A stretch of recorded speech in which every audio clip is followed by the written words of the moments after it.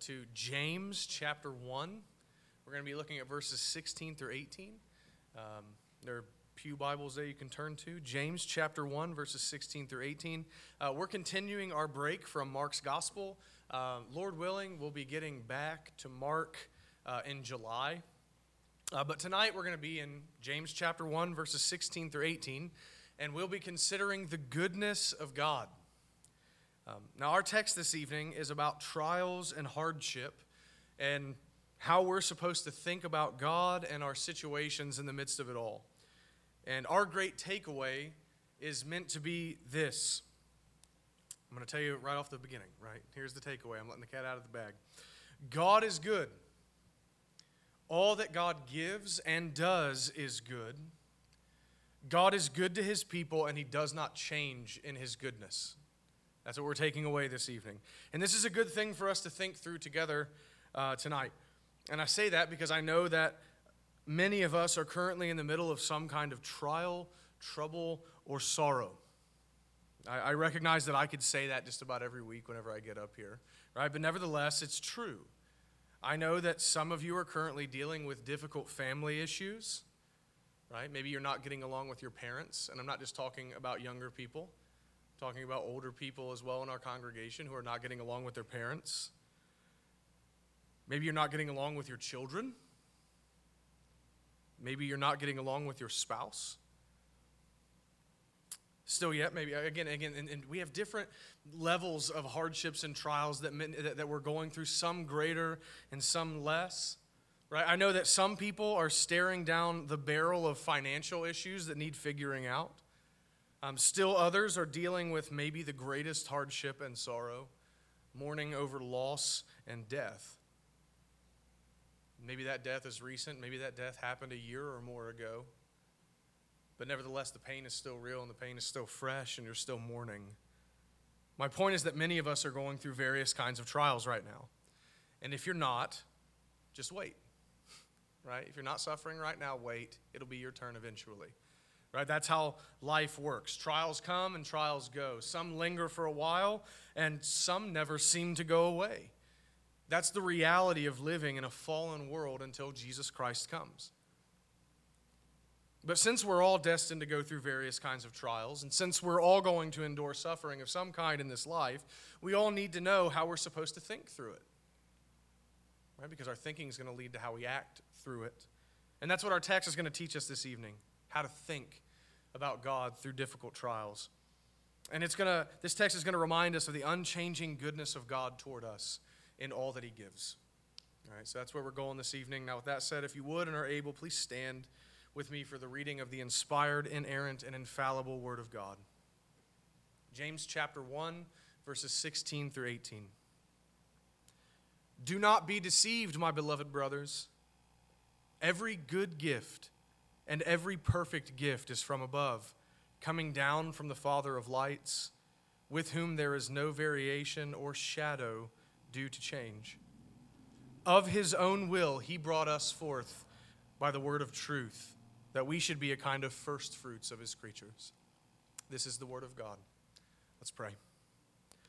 Our good and unchanging God, we come before you this evening and ask that you would once again shower us with your goodness and kindness. Please be gracious to us and teach us from your word. By your Spirit, till up the soil in our hearts so we might meekly receive the implanted word. Grant us minds to understand the truth, and grant us hearts to believe and rejoice in it. Please help us. Show us your goodness this evening.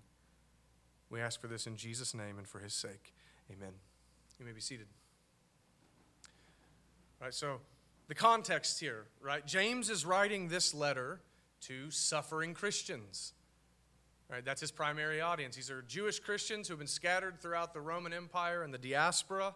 Right, they're suffering many things, and we see that not just historically, but in the first few verses. In verses 2 through 4, we read very famous verses.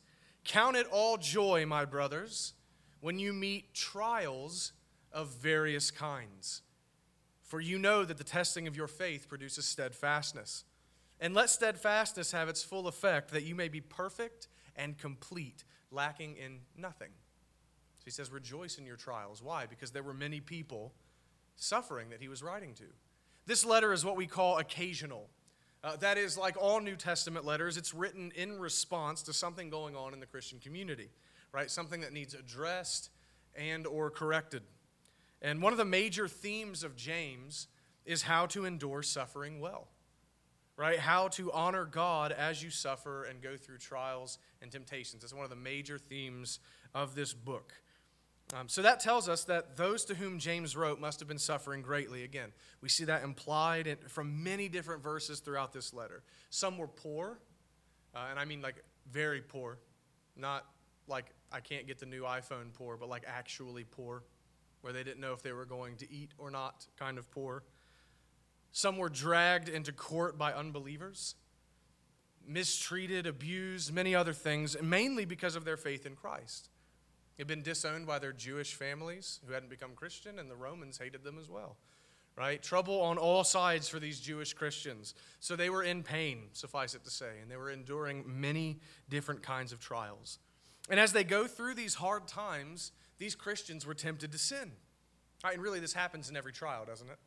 You're tempted to sin in every trial. When you meet with a hard situation, you always have two options.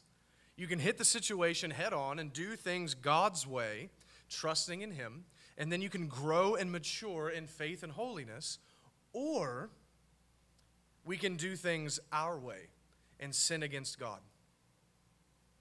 You can do things God's way, or you can do things your way. You can grow in faithfulness and holiness, or you can sin. Those are your options in every trial. And apparently these Christians were choosing sin a good bit of the time. And they had begun to say that they wouldn't be sinning if it weren't for the trial that they're in. Therefore, it must be God's fault that they're sinning, right? God's trying to get me to sin, they're saying. It's His fault that I'm committing these sins. And you see that in verses 12 through 15. I'm not going to read them, but you can look for yourself. They're accusing God of doing evil and tempting them to sin, tempting them toward evil. And James says very plainly in verses 12 through 15, no, it's not how this works. Sure, God has allowed the trial to come upon you, but when you sin, it's always your fault because you wanted to sin. That's why you sinned, because you're evil and you wanted to. Right? So though God may allow trials to come upon you, whenever you choose to sin, it's always your fault, period. Right? So James has addressed that, but what I want you to see is that these Christians were very obviously questioning the plan and goodness of God for them. As I just said, I think that is pretty explicitly clear in verses 12 through 15. They're accusing God of evil. They're accusing God of tempting them to sin. But I think it's also implied in verse 17 that we just read. Right, and here's why. James begins to speak in verse 17 about God's goodness and good gifts and unchanging character. And I think that that implies that the suffering Christians were questioning those very truths, or James wouldn't need to mention them. James wouldn't need to question them. But they must have been questioning God's goodness, so James needs to address it. Bottom line, see this. In their suffering, these believers were beginning to think God is not good, or God is not as good as I once thought He was, or God has changed in His goodness toward me for some reason, and that's why I'm suffering. They're believing that God is not good. And so our text begins in verse 16 with James giving a prohibition, a negative command. Verse 16, do not be deceived, my beloved brothers. Now, this verse functions as a bridge between verse 15 and verses 17 and 18. Verse 16 looks back on James's discussion of how God doesn't tempt anyone to sin, while also looking forward to James's discussion on the unchanging goodness of God. Right? It's a bridge. God, don't be deceived. He is not tempting you to sin. He is good. Right? But before we get into the negative command, I want you to notice how gentle and pastoral James is being with these hurting people. What's he say? My beloved brothers. My beloved brothers. And sisters right here. The Greek word here, depending on the context, can mean just brothers or brothers and sisters. And in this context, it's both. So he says, my beloved brothers and sisters. He loves them. James loves them, and he wants them to know that. Right? He uses phrases like this all over the letter, by the way. My brothers, my beloved brothers. He has genuine affection for these hurting Christians. In James's mind, he reasons this way. God loves them. James probably hadn't met most of these people, by the way. But James is thinking God loves them. Christ came and died for them. They are the people of God. They're believers. And so I love them as well. And because James has a real affection for them, note this, please. We need to hear this, especially Reformed people. Because James loves them, he doesn't go in guns blazing. Right? You ever done that? I've done that. Right? He loves them, so he doesn't go in with shotgun blasts. He's going to address their error, but he wants them to know first that he loves them. A quick note here, brothers and sisters, we must remember to do the same. Please hear me. When we see a brother or sister in the Lord suffering and beginning to go astray in their thinking about God, we must be gentle with them. We must be gentle with them. We must make it clear to them that we really, truly care about them. Even as we confront them in their sin and sinful thinking, it must be known very clearly that we're doing so because they are our beloved brothers. All right, so please know this. When you go to correct someone, bear in mind their suffering. Please keep in mind their pain. Show compassion to them. Don't go into the situation as a theological hound, right? You're going to give them a 45-minute lecture on the sovereignty of God whenever they just told you that they lost their child. Please don't do that. And don't go in barging in as the sin police because you heard them question aloud whether or not God is good because they found out their mother just passed away. Please don't go kicking in the door whenever that happens. You go to them with love and gentleness. You regard them as one you love because you do love them. Remember, James, don't misunderstand me. James is not going to let them get away with this kind of thinking. He's not, right? In fact, James writes a very bluntly worded letter. So it's one of the most blunt letters in the entire New Testament next to Galatians. He's incredibly to the point. He's even somewhat harsh at times in his phrasing. But James makes it very clear all over this letter that he really does love the people that he is trying to correct. He wants them to know that he loves them and that he's doing good for them. But James says here, do not be deceived. And the verb tense that this is in effectively means stop being deceived and continue to resist deception. Stop being deceived right now and keep not being deceived. Right? That's what this means. So these suffering Christians, again, to belabor the point a bit, the suffering Christians were currently being deceived, and James says they must stop it. They must recognize that they have bought into a lie that says God is not good. They need to recognize the lie, and they must resist it with everything that they have. And this is really helpful to us as we suffer. Right, think about it. Once the heat gets turned up and the pain starts to come, one of the first things that fallen human beings like ourselves are prone to think is that God is not good. I guarantee it. Maybe it doesn't come out of your mouth, but it manifests itself in some way. I knew this would happen. Well, how did you know that this bad thing would happen? That's a small implication that you don't believe God is good. I knew God was going to do this to me. That's what you're saying. You're not believing that God's good. It's one of the first things that we're prone to think. But brothers and sisters, this is a lie from Satan. This is actually, I would argue, the original lie that Satan told our first parents in the garden. Remember, God doesn't want you to eat that fruit because it will make you like him. He's withholding a good thing from you, and that must mean he's not good.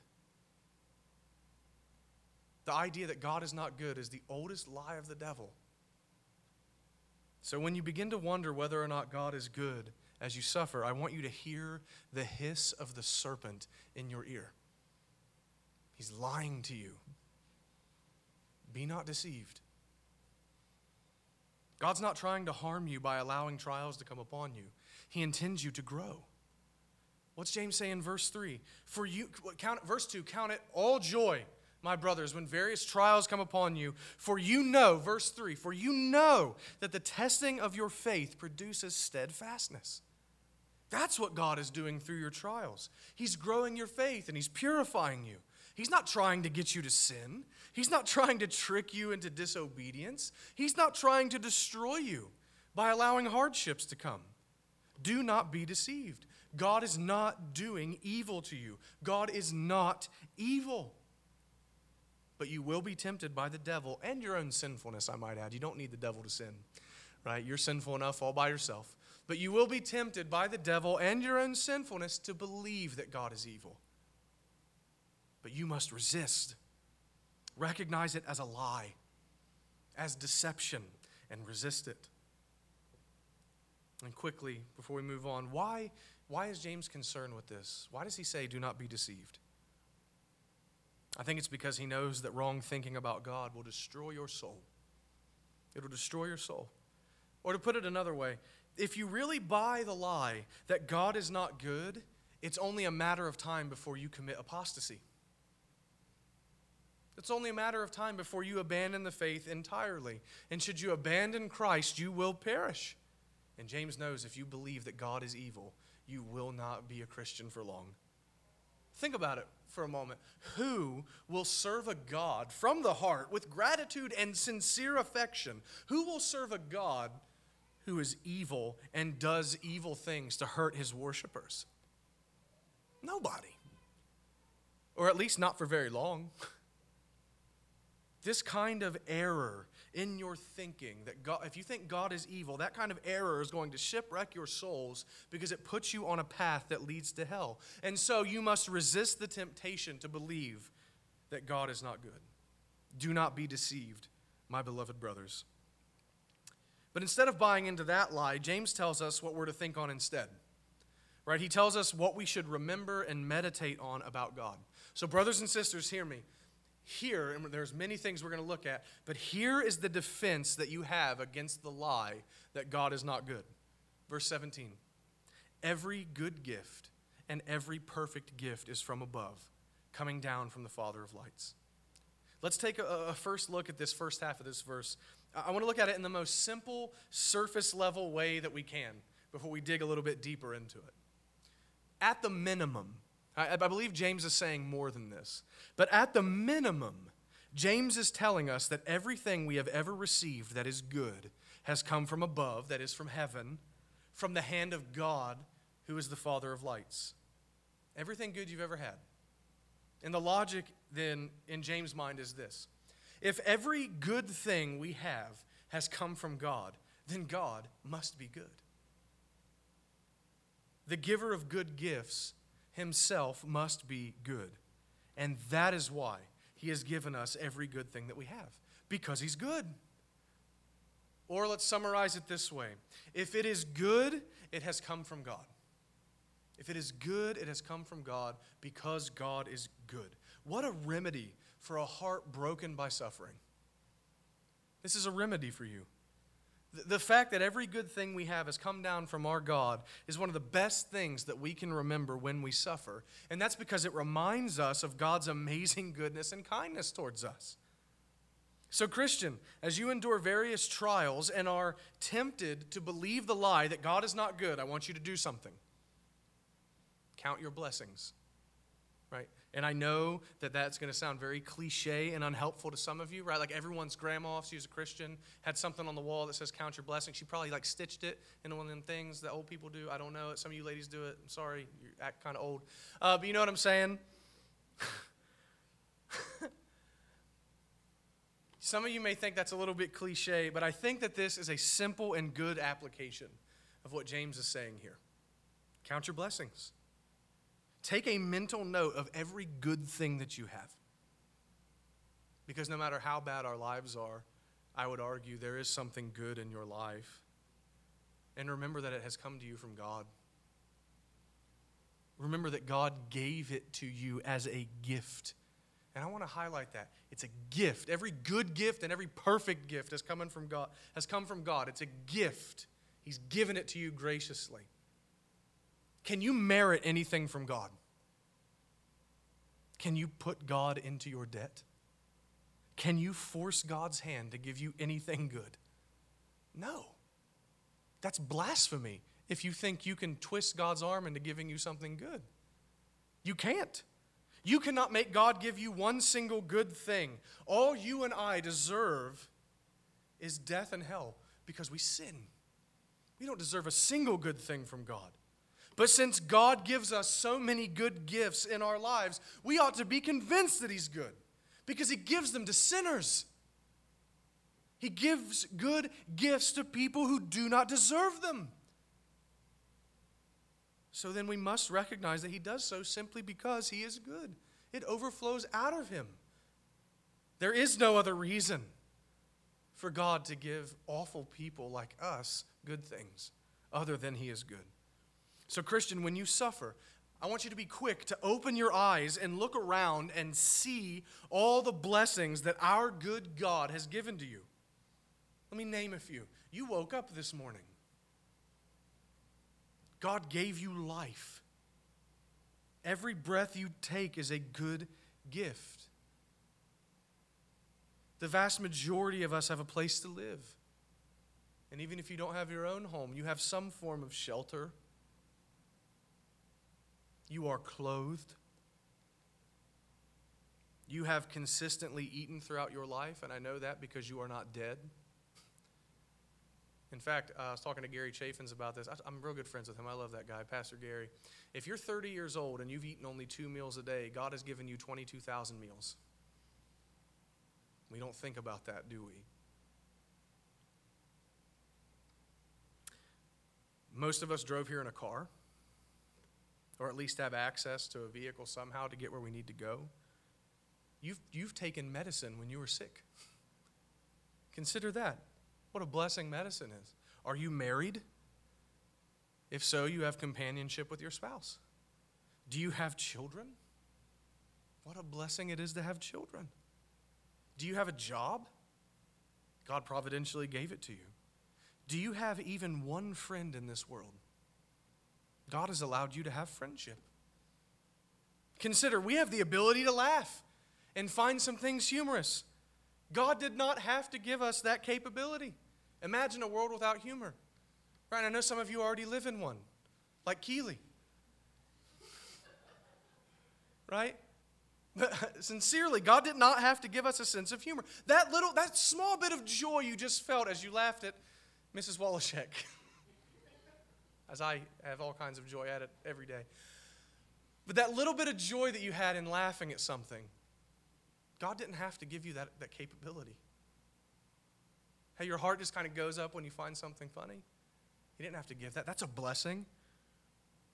We have the ability to love and be loved by others. God could have made us isolated beings.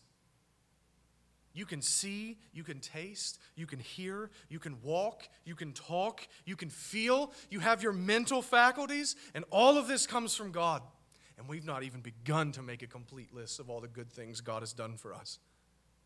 We've barely begun to scratch the surface of the earthly, temporal things God has done for us. We've not even begun to get into the spiritual blessings God's given us through Christ Jesus.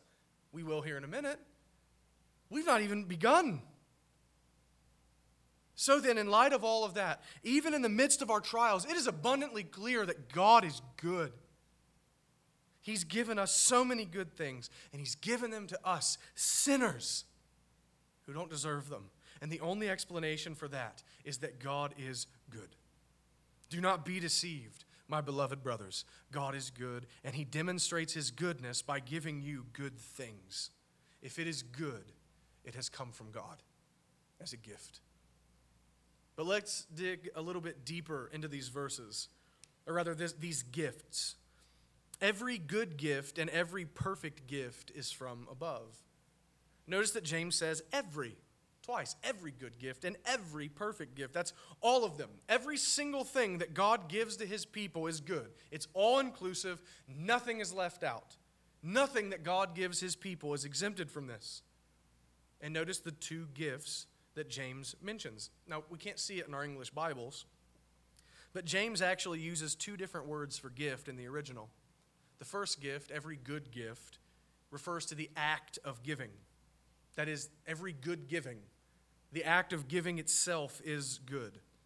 The second gift means the gift given is perfect or it's complete, and it's good to do whatever God intends it to do. So not only is every gift given perfect, but the giving itself is good. That means that God's intention in giving is always good. He never gives you anything with a bad motive. So whatever he gives is intended for the good of his people. His motives are pure. His intentions are good. Brothers and sisters, this means that our God never gives the wrong thing, and he never gives it at the wrong time, and he never gives anything in the wrong way. His giving and whatever he gives to his people is always good. They're always good and always sufficient to accomplish the good things that he intends them to do. So with that said, I think that verse 17 actually ties back to verses 2 through 4. And in verses 2 through 4, we are confronted with the truth that even trials are one of God's perfect gifts, because when we take them his way, seeking to honor, obey, and trust him through the trial, his intention is to do good for us, to grow us and sanctify us. And if that sounds strange, I beg you to remember the overall context of this chapter. The context is trials and suffering. It's not just sunny days that are primarily in view. It's hard days that are in view. And James is reminding us that everything God gives us is good. He doesn't give a bad gift. So if it comes from the hand of God, it is intended somehow to be a blessing to us. And listen, our sanctification, the building up of our character, the strengthening of our faith, the increase of our prayer, all of these things are good gifts that come to us from God and are brought about through our trials. Brothers and sisters, I want you to consider that your trials are actually a blessing from God. Or you can say this: all trials contain a gift of some kind. Again, let me defend this thought, because I know this is really unpopular, right? Everything that happens to us comes to us at least indirectly from God. Everything that happens to us comes from God in one way or another. He is sovereign. Right? Don't lose your Calvinism now, folks. Right? He is sovereign. Not a thing can happen to us apart from his sovereign will and plan. Nothing happens to us or comes upon us apart from his divine providence. Every trial, then, is foreordained. Every hardship is predestined. Every ounce of suffering is part of his good will and plan for you. And since those things are coming upon you, that means that the sovereign God has orchestrated things so that they would happen this way. And he is good. So then, whatever befalls you comes ultimately from his good hand and ought to be embraced as a gift of some kind, because it is intended for your good. I mean, this is really just James's version of Romans 8:28, isn't it? Right? And we know that for those who love God, all things work together for good, for those who are called according to his purpose. This is James's Romans 8:28. Brothers and sisters, even your trials are a gift of sorts. And I want to be clear, not the suffering itself. That's no gift. Not the hardship itself, not the pain as mere pain, but what God is doing through them is the gift. Should you cling tightly to him and cry out to him for help, asking for wisdom, verse 5, that's the gift. What God is doing through your suffering, that's the gift. God has only good intended for you, even in your trials. And why? Because he is good, and he only does good. So to summarize all of this that we've seen so far, and we still got some more to do, but to summarize everything we've seen so far, we can say two things with confidence. One, if it is good, it comes from God.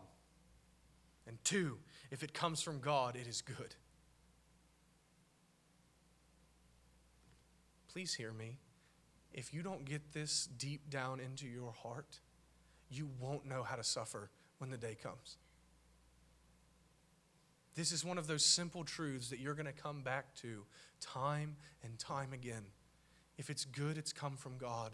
And if it's come from God to me, it is good. You have to hold on to that, or you will be deceived into believing that God is evil. You must hold it. You must hold it. You must believe he is good. So James has shown us all that all God does is good and that everything God gives is good. And now James goes on to tell us that God is unchangeably good. Let me read verse 17 again. Every good gift and every perfect gift is from above, coming down from the Father of lights, with whom there is no variation or shadow due to change. James here refers to God as the Father of lights. The Father of lights. Not just a Jewish way of recognizing that God is the creator of the universe. Right? The lights here refer to the sun, moon, and stars.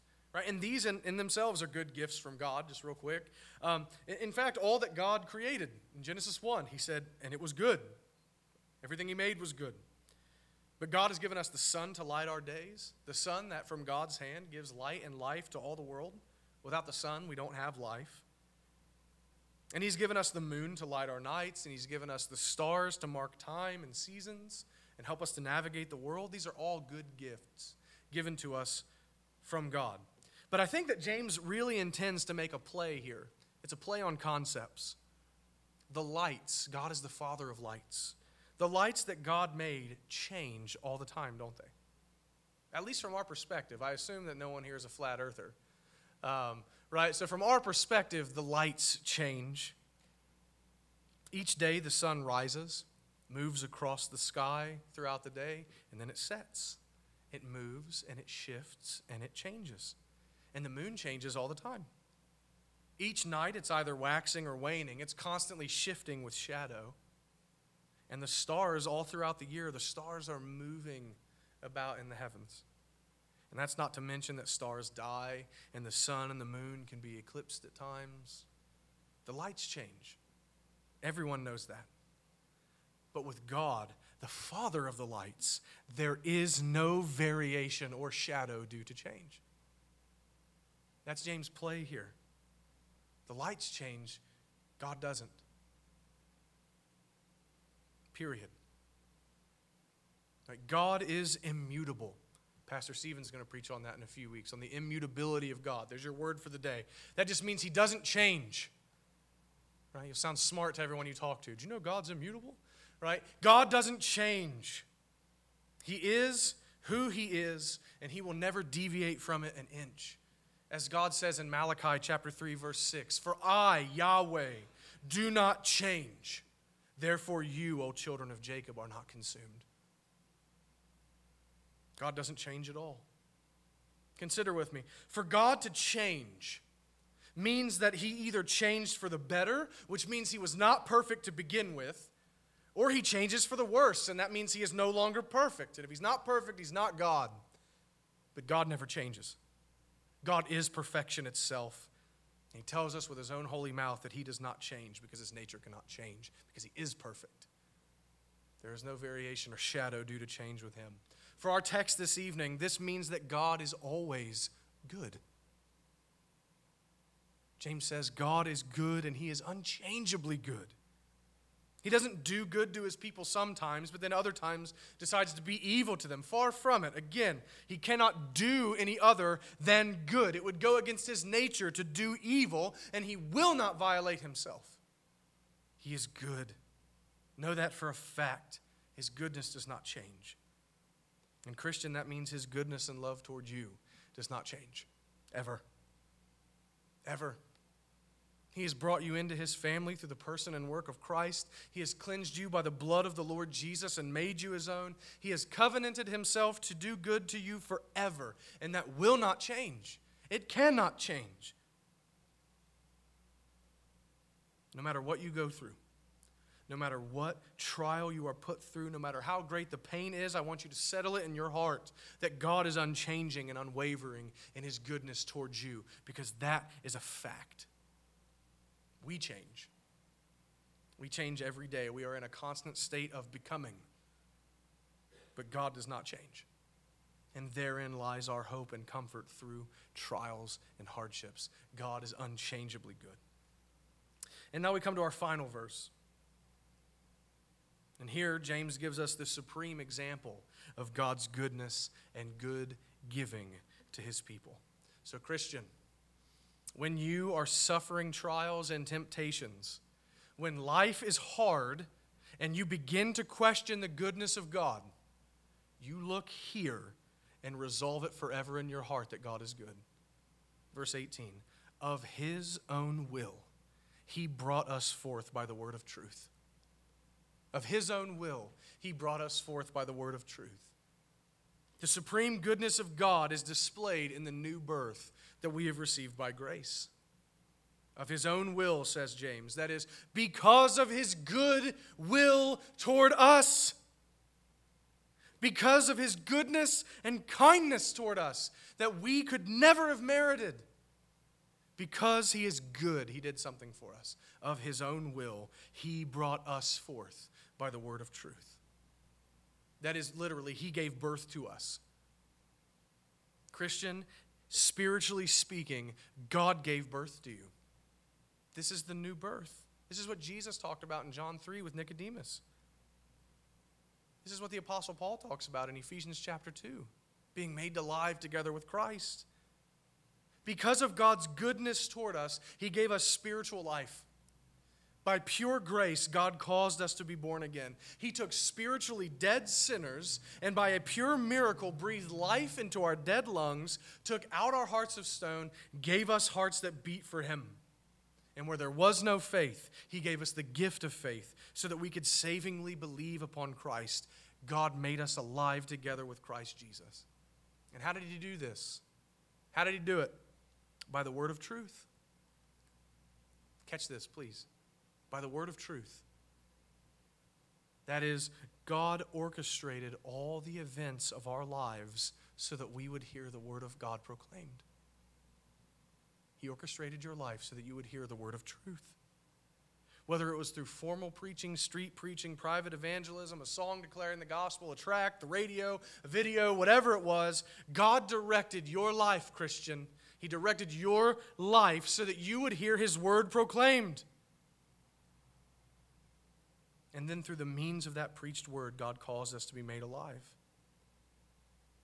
And by the faith he placed into our hearts, we believed upon Christ and were saved. I'm walking away from my notes here for a second. But I want you to see, again with this, by the word of truth, God used means, which means he sovereignly had to make your life go a certain way so that you would hear the word. This same sovereign providence of God that is bringing trials upon you is the same sovereign providence of God that caused you to hear the word of truth that you might be born again. Remember that. But notice this, we are the passive all throughout this verse. We did not bring ourselves forth. Of his own will, he brought us forth. God is the active here. He did the work. He did it all.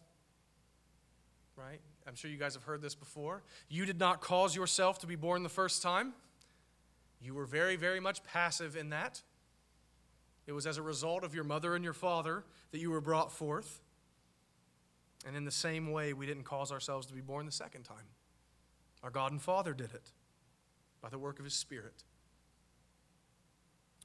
We could not have given ourselves life. We could not have chosen to believe upon Christ ourselves. We could not have made ourselves alive in any way. But God, of his own will, brought us forth by the word of truth.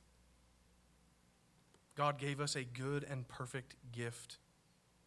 And we merely received goodness from his holy hands. What a good gift from a good God, that he would cause us to be born again. And why did he do this? The second half of verse 18, that we should be a kind of first fruits of his creatures. What does that mean? In the Old Testament, the first fruits of every crop and the firstborn of everything that breathed belonged to God. It belonged to God, the first fruits. They were his special possession. The first fruits belonged to him in a special way. And here James tells us that God caused us to be born again so that we would be his. so that we would belong to him. Don't lose that. I know many of you, you understand this, right? You've been studying Reformed theology for a few years now, maybe longer. Don't lose the beauty of this. He caused you to be born again so that you would belong to him. So that you would be his special possession, set apart from the rest of the world as his. He did all of this. Why? Because he wanted us. Of his own will. Because he wanted us. But why? Why would God want a bunch of fallen, wicked sinners as his own special possession? There's only one answer. Because he is good. Because he is good. Now, Christian, do you honestly think that God would give you this best gift, that he would be so good to you, that he would love you this much to then turn around and do evil to you? Perish the thought. That's crazy talk. Perish the thought. When you're in the midst of a trial, and when all around you is darkness and pain, and you begin to question whether or not God is good, you remember this. God caused you to be born again so that you would belong to him. And settle it forever that he is good. Now, let me close now by saying two brief things. The first, for the 57th time, God is good. God is good. I hope I've made that much clear to you this evening. He's good. And that then means that you can trust and rely upon him through your trials. You can trust him. He intends to do you good. So trust him and seek to be faithful to this good God even as you suffer. He will help you. He does not intend to destroy you. Rather, he intends to bless you in some way. He will help you and bless you by the end, some way, somehow. And I don't know how, so don't ask me. If I knew, I'd be God. I don't know how. Maybe I can take a crack at it, right? If you tell me your situation, maybe I can see. But sometimes things happen to us, and they're just horrible. 2 children burning alive in a house fire. How is God going to bless the parents and grandparents through that? I don't know. But this I know, that God is good. And he's going to do good to his people through every trial. He is good. I may not know how, but I know who he is. And you know who he is too now. Trust him. Second, worship this good God. Worship him. Consider all he has done, all he is doing, and all he will do for you. Consider that it is all by grace alone because of his pure goodness. Count your blessings. Reflect on your salvation. Reflect on his goodness and kindness towards you and give thanks to him. Every day, give thanks to the Lord, for he is good, for his steadfast love endures forever. Amen. Let's pray. Our God and Father, we thank you for this most illuminating portion of Scripture that reminds us of who you are and all the good you've done for us. And Lord, I know that there are many here suffering, some more than others, but God, I pray that by your Spirit you would set this truth home to their hearts, that they would be convinced above all else that you are good and you are worthy of their trust, you are worthy of their affection, you are worthy of their praise. God, have mercy on us and help us to remember so that we're not deceived by the evil one. We pray in Christ's name. Amen.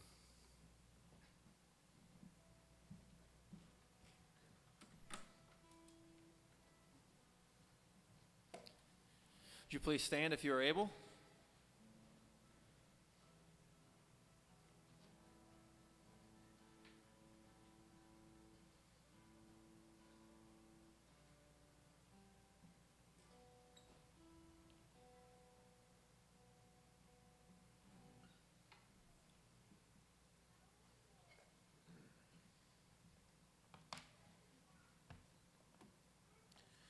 Before we sing, we're going to read from Lamentations, chapter 3, verses 22 through 24.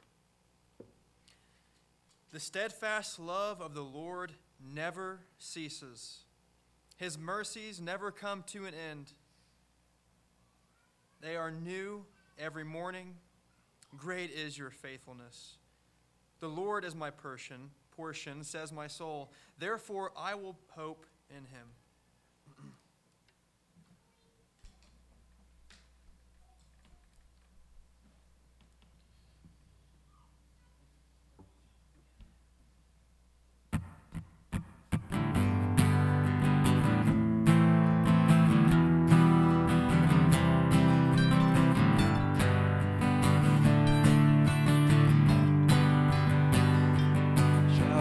Take from your hand your blessing.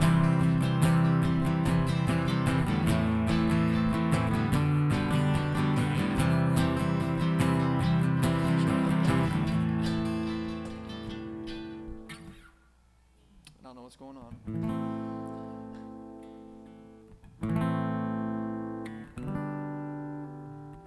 As I always say, this isn't a performance, right? This is good for you all in some way. I'm not sure how. You're laughing, so that's good, right? Yeah. This is true. I forget how the melody of the first line works. I'm sorry.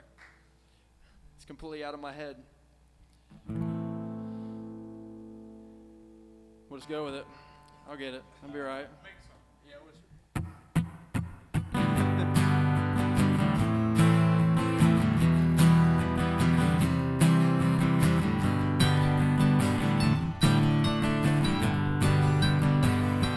Shall I take from your hand your blessing? In vain. Shall I thank you for days of sunshine, yet grumble in days of rain? Shall I love you in times of plenty and leave you in days of drought? Shall I trust when I reap the harvest, but when winter winds blow, then doubt? Oh, let your will be done in me. In your love I will abide. Oh, I long for nothing else as long as you are glorified.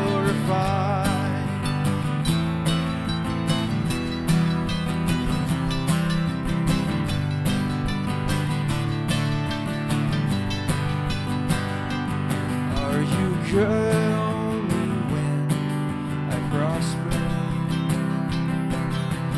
True only when I'm filled? Are you king only when I'm carefree? And God only when I'm well?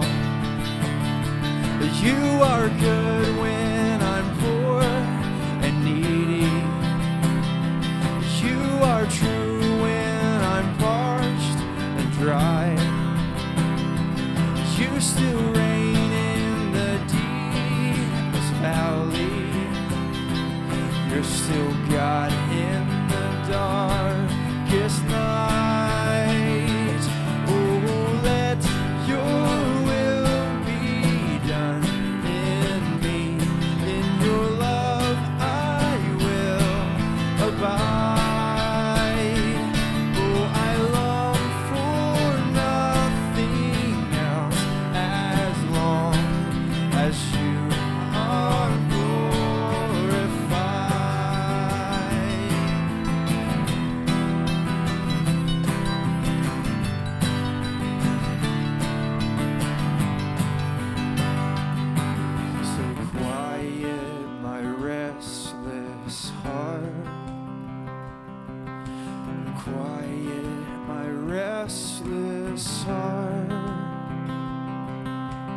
quiet my restless heart in you.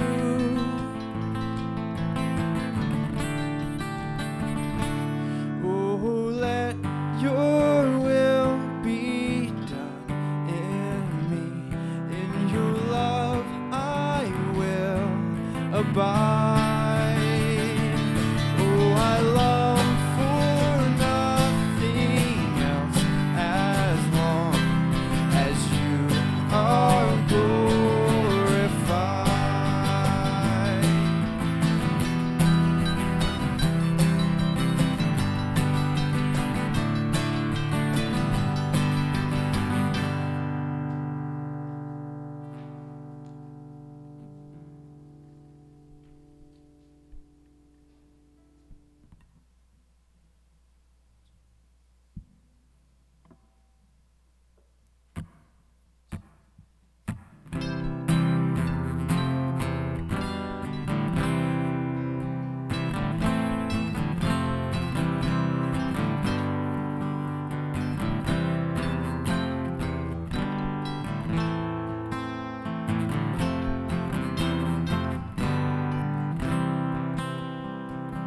Whatever my God ordains is right.